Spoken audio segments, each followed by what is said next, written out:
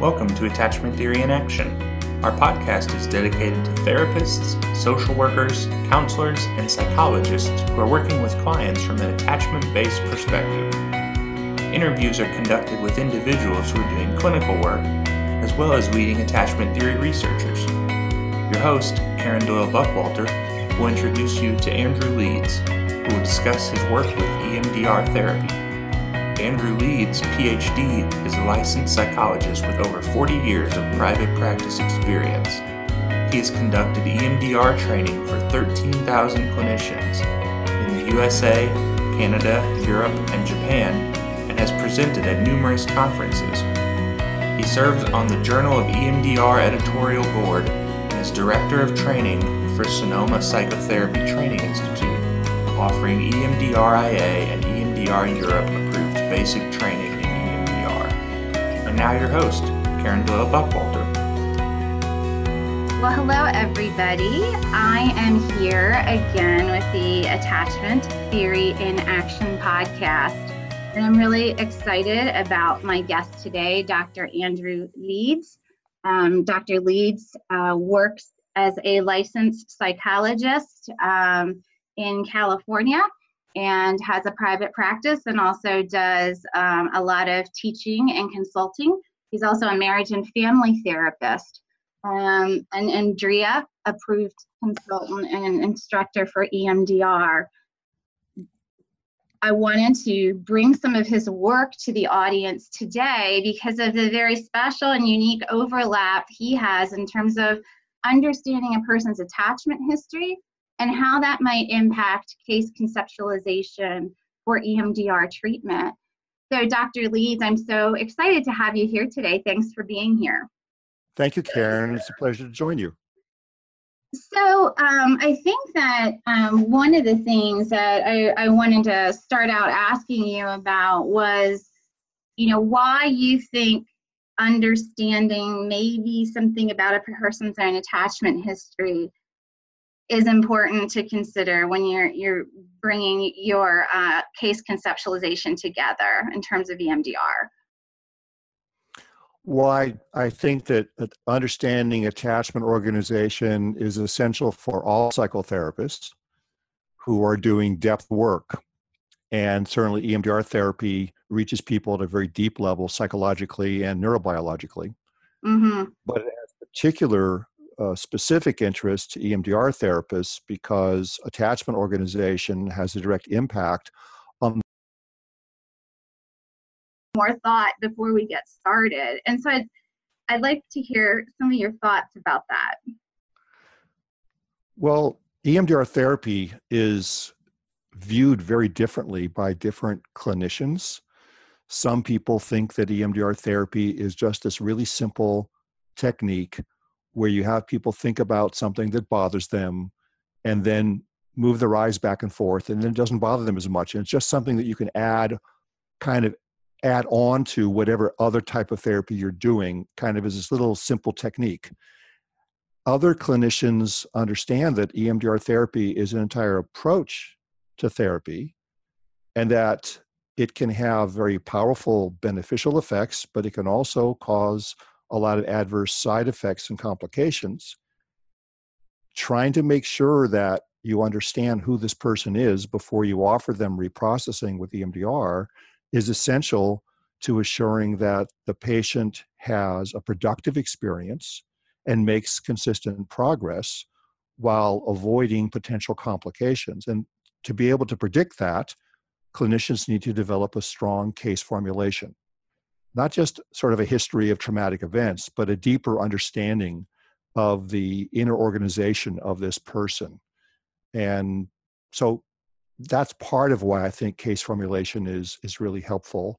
Mm-hmm. You can avoid potential complications when you have a good case formulation. You can avoid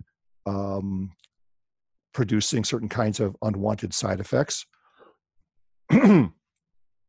And you can make the treatment more efficient, that is, reduce the total number of sessions that are necessary when you have a strong case formulation.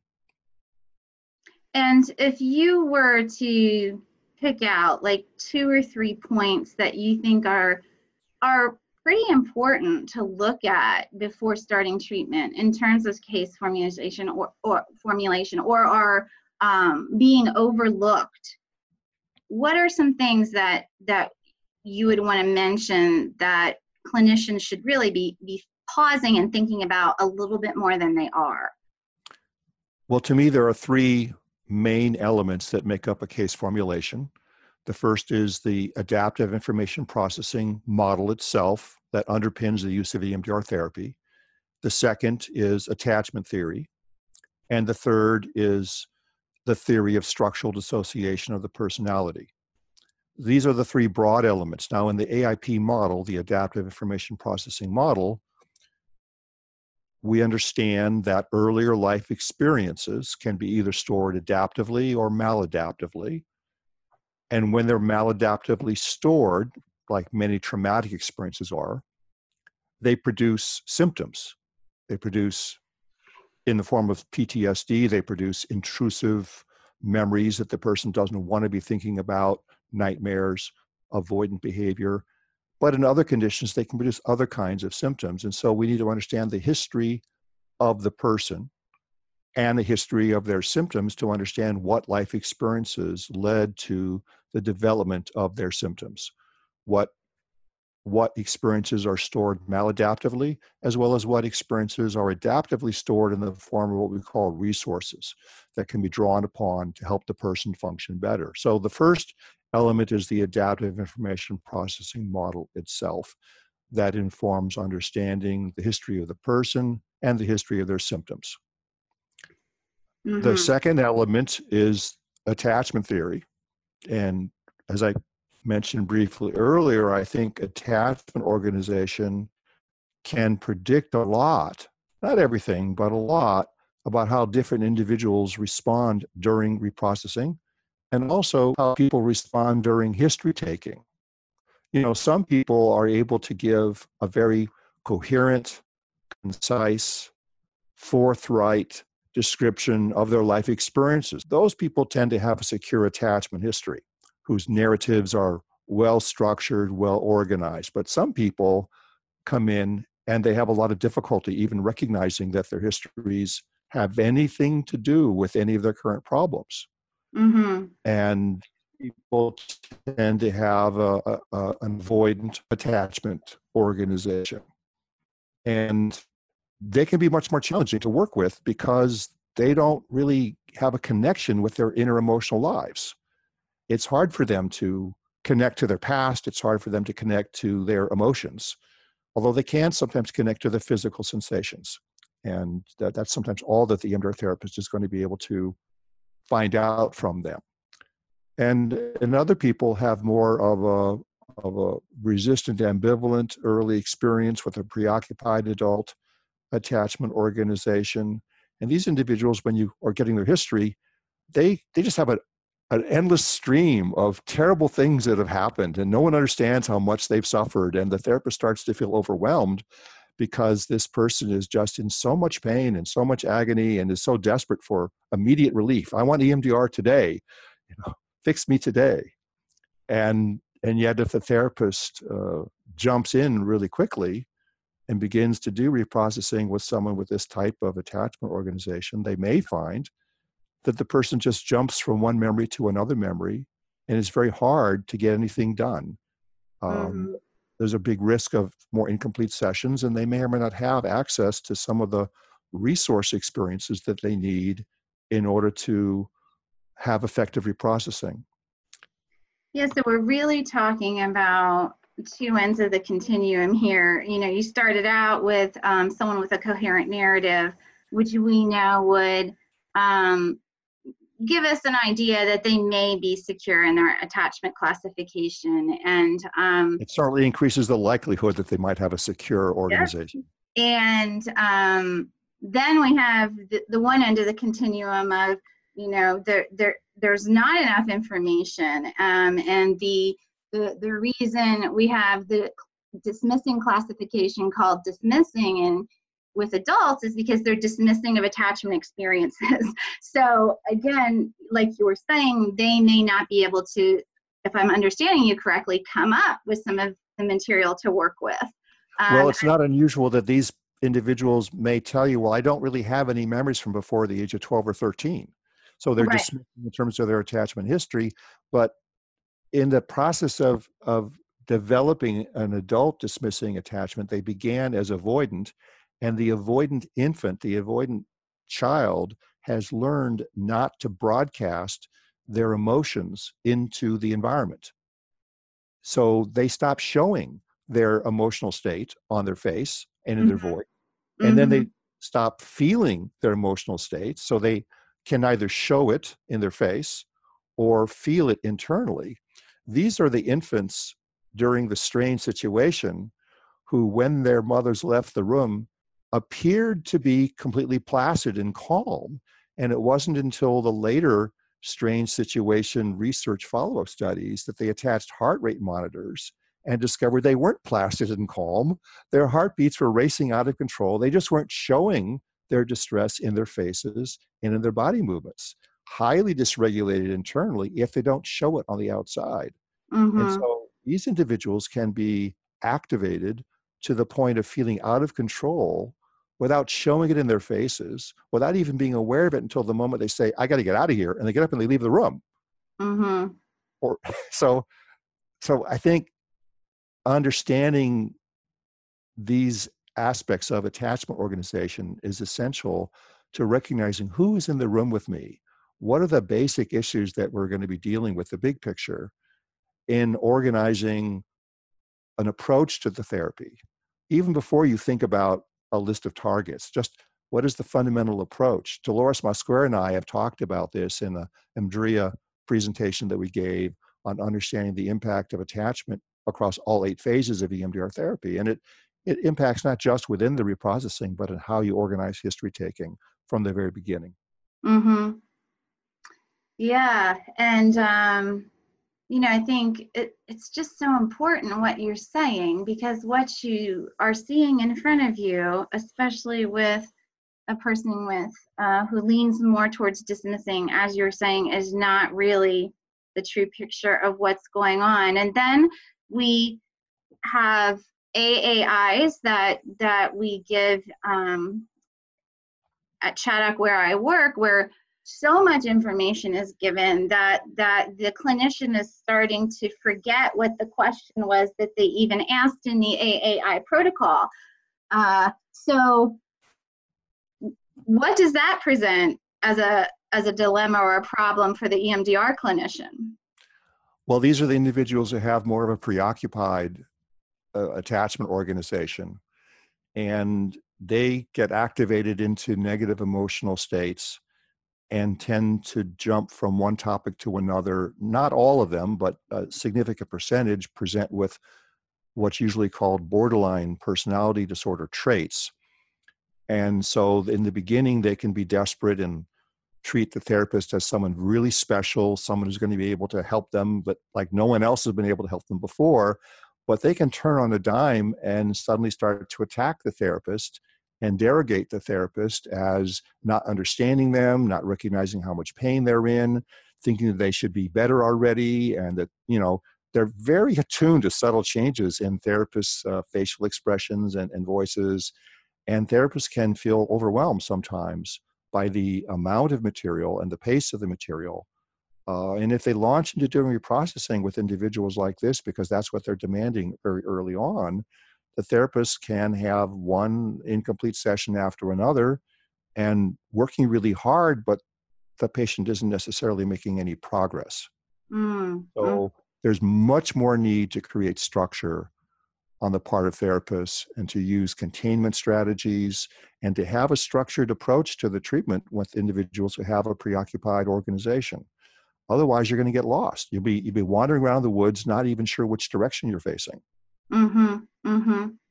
And so again, this has to do sometimes with the background of the therapist, because some therapists come to EMDR therapy with a humanistic orientation, and they're used to just following the client wherever they go. And when they start to do EMDR with someone with a preoccupied attachment, the therapist can just get lost in the woods.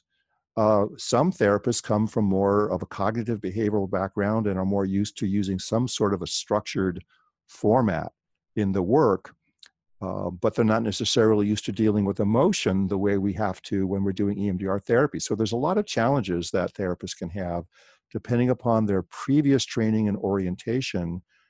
And some don't even recognize that attachment even means anything.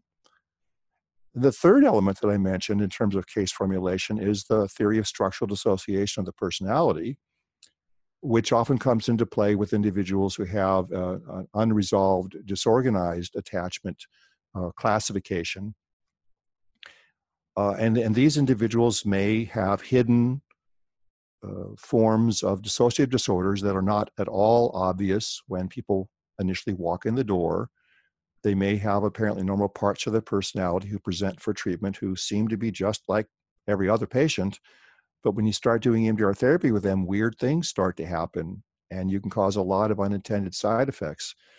And from as early as 1991, articles were published warning clinicians to screen patients for whether or not they might have a dissociative disorder. Unfortunately, a lot of EMDR therapists don't do that. They don't screen patients, and if they do screen them, they may only use the Dissociative Experiences Scale, the DES-2, which is a very weak instrument, and therapists can incorrectly assume that if the DES-2 score is low, then that just means that the person does not have a dissociative disorder, even if the history of the person suggests that they were exposed to severe early neglect and chronic abuse and may well have a dissociative disorder. If the DES is low, they go, I'm home free, I don't have to worry about it. So I think it's essential that clinicians also understand about structural dissociation, how to identify the presence of subtle but potentially complex dissociative disorders. Clinicians are not trained in how to do this in graduate school, and in most EMDR trainings, they're not trained in how to assess dissociative disorders. Mm-hmm. So they'll launch into doing EMDR with someone who actually has a unresolved, disorganized adult orientation in their attachment system, but actually has a dissociative disorder. So these are the three elements: it's AIP, attachment organization, and structural dissociation that to me come together to inform case formulation. And you need all three of those elements working together to have a strong, cohesive case formulation in order to produce the most effective EMDR therapy, to reduce the risk of side effects, and to be able to understand what's happening when you're doing EMDR therapy. Yeah, I think, as you were talking about the disorganized classification, which of course I was going to ask you about, when we're talking about the other two, and thinking about, you were talking about the baby in the strange situation, the avoidant baby, and you can't see it on the outside. Also in the strange situation, the behavior of the parent that causes disorganization in the baby can be, as you're saying, very subtle. It's very small things that are happening with the parent that go by very quickly. That I think that some people are thinking, wow, this person, if they have dissociative issues, is going to not be very high functioning, and they're going to be, chronically having problems. That's not always the case. And I think I appreciate you emphasizing that this is not always easily uncovered by different instruments that we're using. I think that that's a very good caution. So I appreciate your sharing about that. I actually just had a colleague email me some of the research by Beebe and co-authors specifically on this topic that you're mentioning, that subtle forms of misattunement between a parent and a child, between the ages of 4 and 8 months, can actually produce disorganized, disoriented responses in the infant. It doesn't have to be what Leoty referred to as frightened or frightening parental behaviors to produce disorganized, disoriented responses in the infant. It can simply be small moments of misattunement that occur repeatedly, and it can be fairly subtle. Beebe's research was in upper middle class families, and they had a 20% rate of disoriented attachment organization in stable upper middle class households where there was no abuse and no overt neglect, but these chronic moments of misattunement. So that tends not to produce complex dissociative disorders such as dissociative identity disorder, but it can produce a vulnerability to severe states of depersonalization, derealization that can certainly be very painful for individuals when they're triggered, either in normal daily life, but especially when you attempt to do EMDR reprocessing, the risk of triggering a person into that kind of a state is much greater. And yet the therapist might not be recognizing that this is an individual who's vulnerable to those kinds of states because they don't do a thorough enough assessment. I think just one other piece to add about BB's research to emphasize how subtle this can be is that she discovered that by microanalysis, where she broke videos down into like tenths and 1/100ths of a second before she was able to really see, oh, this is what is happening. So again, I think that, not that we're all going to be able to do microanalysis of interactions with our clients, but again, it's that understanding that this is not easily picked up and that we should be very aware and very sensitive to these kind of things going on with our clients. Yes. Well, I wanted to ask you, we have a little bit more time here. I think another thing that often comes up with clients with insecure attachment background is trying to find safe place and these other kinds of things that we do normally in the EMDR protocol. I mean, what do you do when people say, I don't know of a safe place. I can't conjure up a safe place. What would you say to that? Well, many individuals were raised in environments where there was no place of safety. They didn't have an experience that their bedroom was safe, or that the backyard was safe, or that the playground was safe. So there are limits to referring to this idea of there being a safe place. Years ago, I gave up referring to the safe place at all, and I talk about a calm place. But even so, many individuals don't have experiences of ever being calm. They have been chronically dysregulated. And so this was part of what led to the development in the mid-90s of what I called resource development and installation. And these are other kinds of life experiences that a person has had that may be more useful forms of a resource rather than a safe place. And individuals who have the preoccupied type of attachment organization often respond very well to resource installation procedures, whether it's a memory of a time when they felt strong and capable, whether it's a memory of a time when a friend was supportive and encouraging, whether it's a symbol of a faith from their religion. There are many different kinds of resources that individuals who have more of a preoccupied organization can respond to very positively. And so a limited amount of resourcing work can be really helpful for these individuals. The interesting thing has been those who have more of a dismissing attachment don't necessarily respond as consistently or as we might expect them to certain kinds of resources. Some of them can respond okay to mastery memories, focusing on times when they were strong and successful and things they feel good about. But those who have a dismissing orientation often have a counter-dependent stance in life. They don't see themselves as ever wanting to depend on other people. And so a therapist who's unaware of the significance of attachment organization might see an anxious person with a dismissing orientation and try to install a soothing other. But the person with the dismissing orientation is allergic to the idea of depending on someone else, and this will actually blow up in the therapist's face. Mm-hmm. And I've had an experience of that happening before I began to research attachment organization. So the kind of stabilization interventions that EMDR therapists offer should be selected based on the attachment organization as well as the possibility of dissociative disorder. But to do that, you have to first study attachment to be able to understand how it affects the process of therapy. So there's different kinds of stabilization interventions. Resourcing is certainly one of them.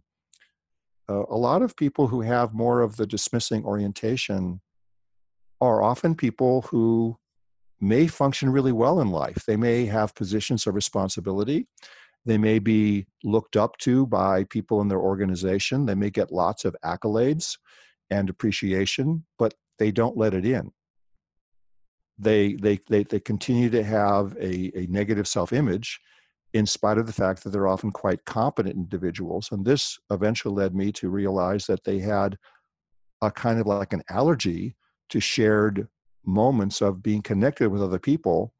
And so I developed a procedure to help them with that called the Positive Affect Tolerance Protocol, which is specifically for people who have more of this dismissing organization, who get compliments, get appreciation, get warmth from people, but don't actually let it in. They just they dismiss it, they distract attention away from it, or they may give a superficial response to saying thank you, that's nice, but not really let it in. So they need to actually learn how to let that in.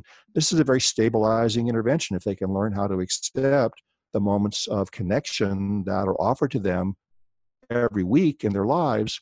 They then become much more responsive to standard EMDR reprocessing. So different kinds of stabilization interventions in the early phases of therapy can be selected based on people's attachment organization. I mean, those who have more of the unresolved, disorganized attachment,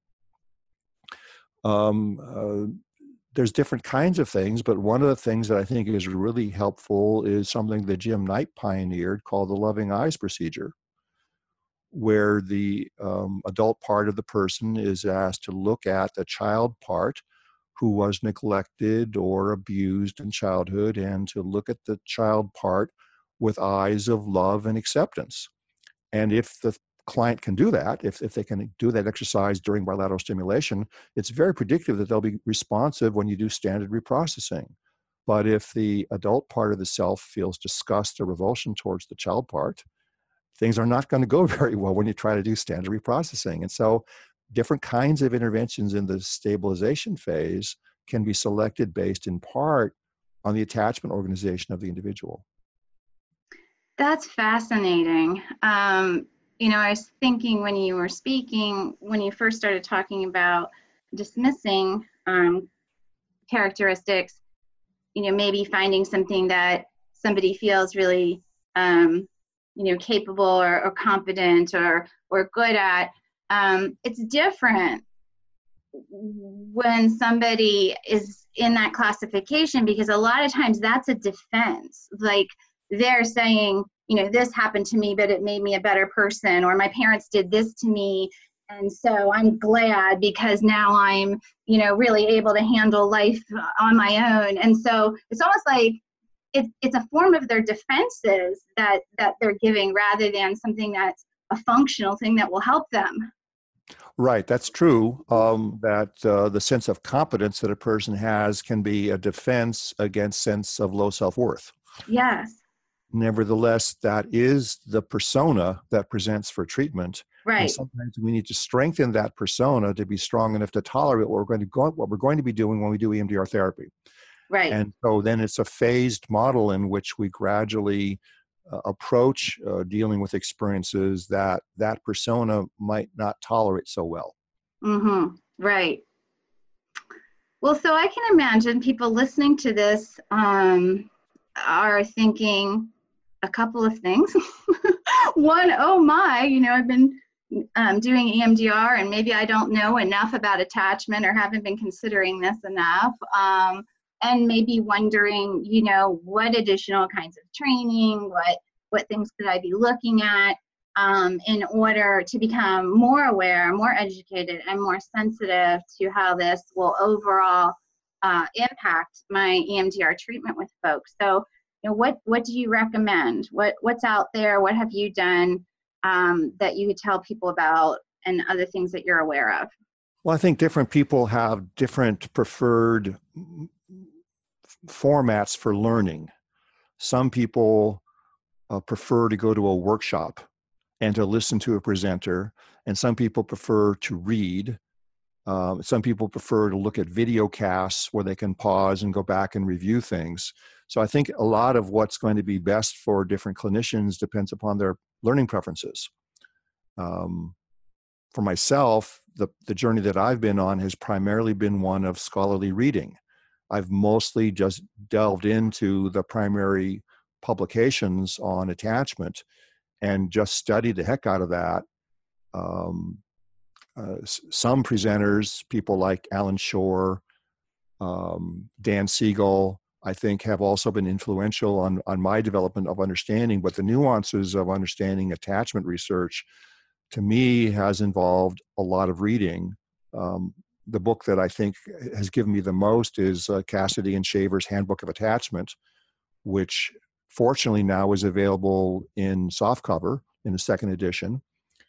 When I first got it, it was only hardcover and quite expensive, but it's got so many different sections, many of them with direct clinical benefit.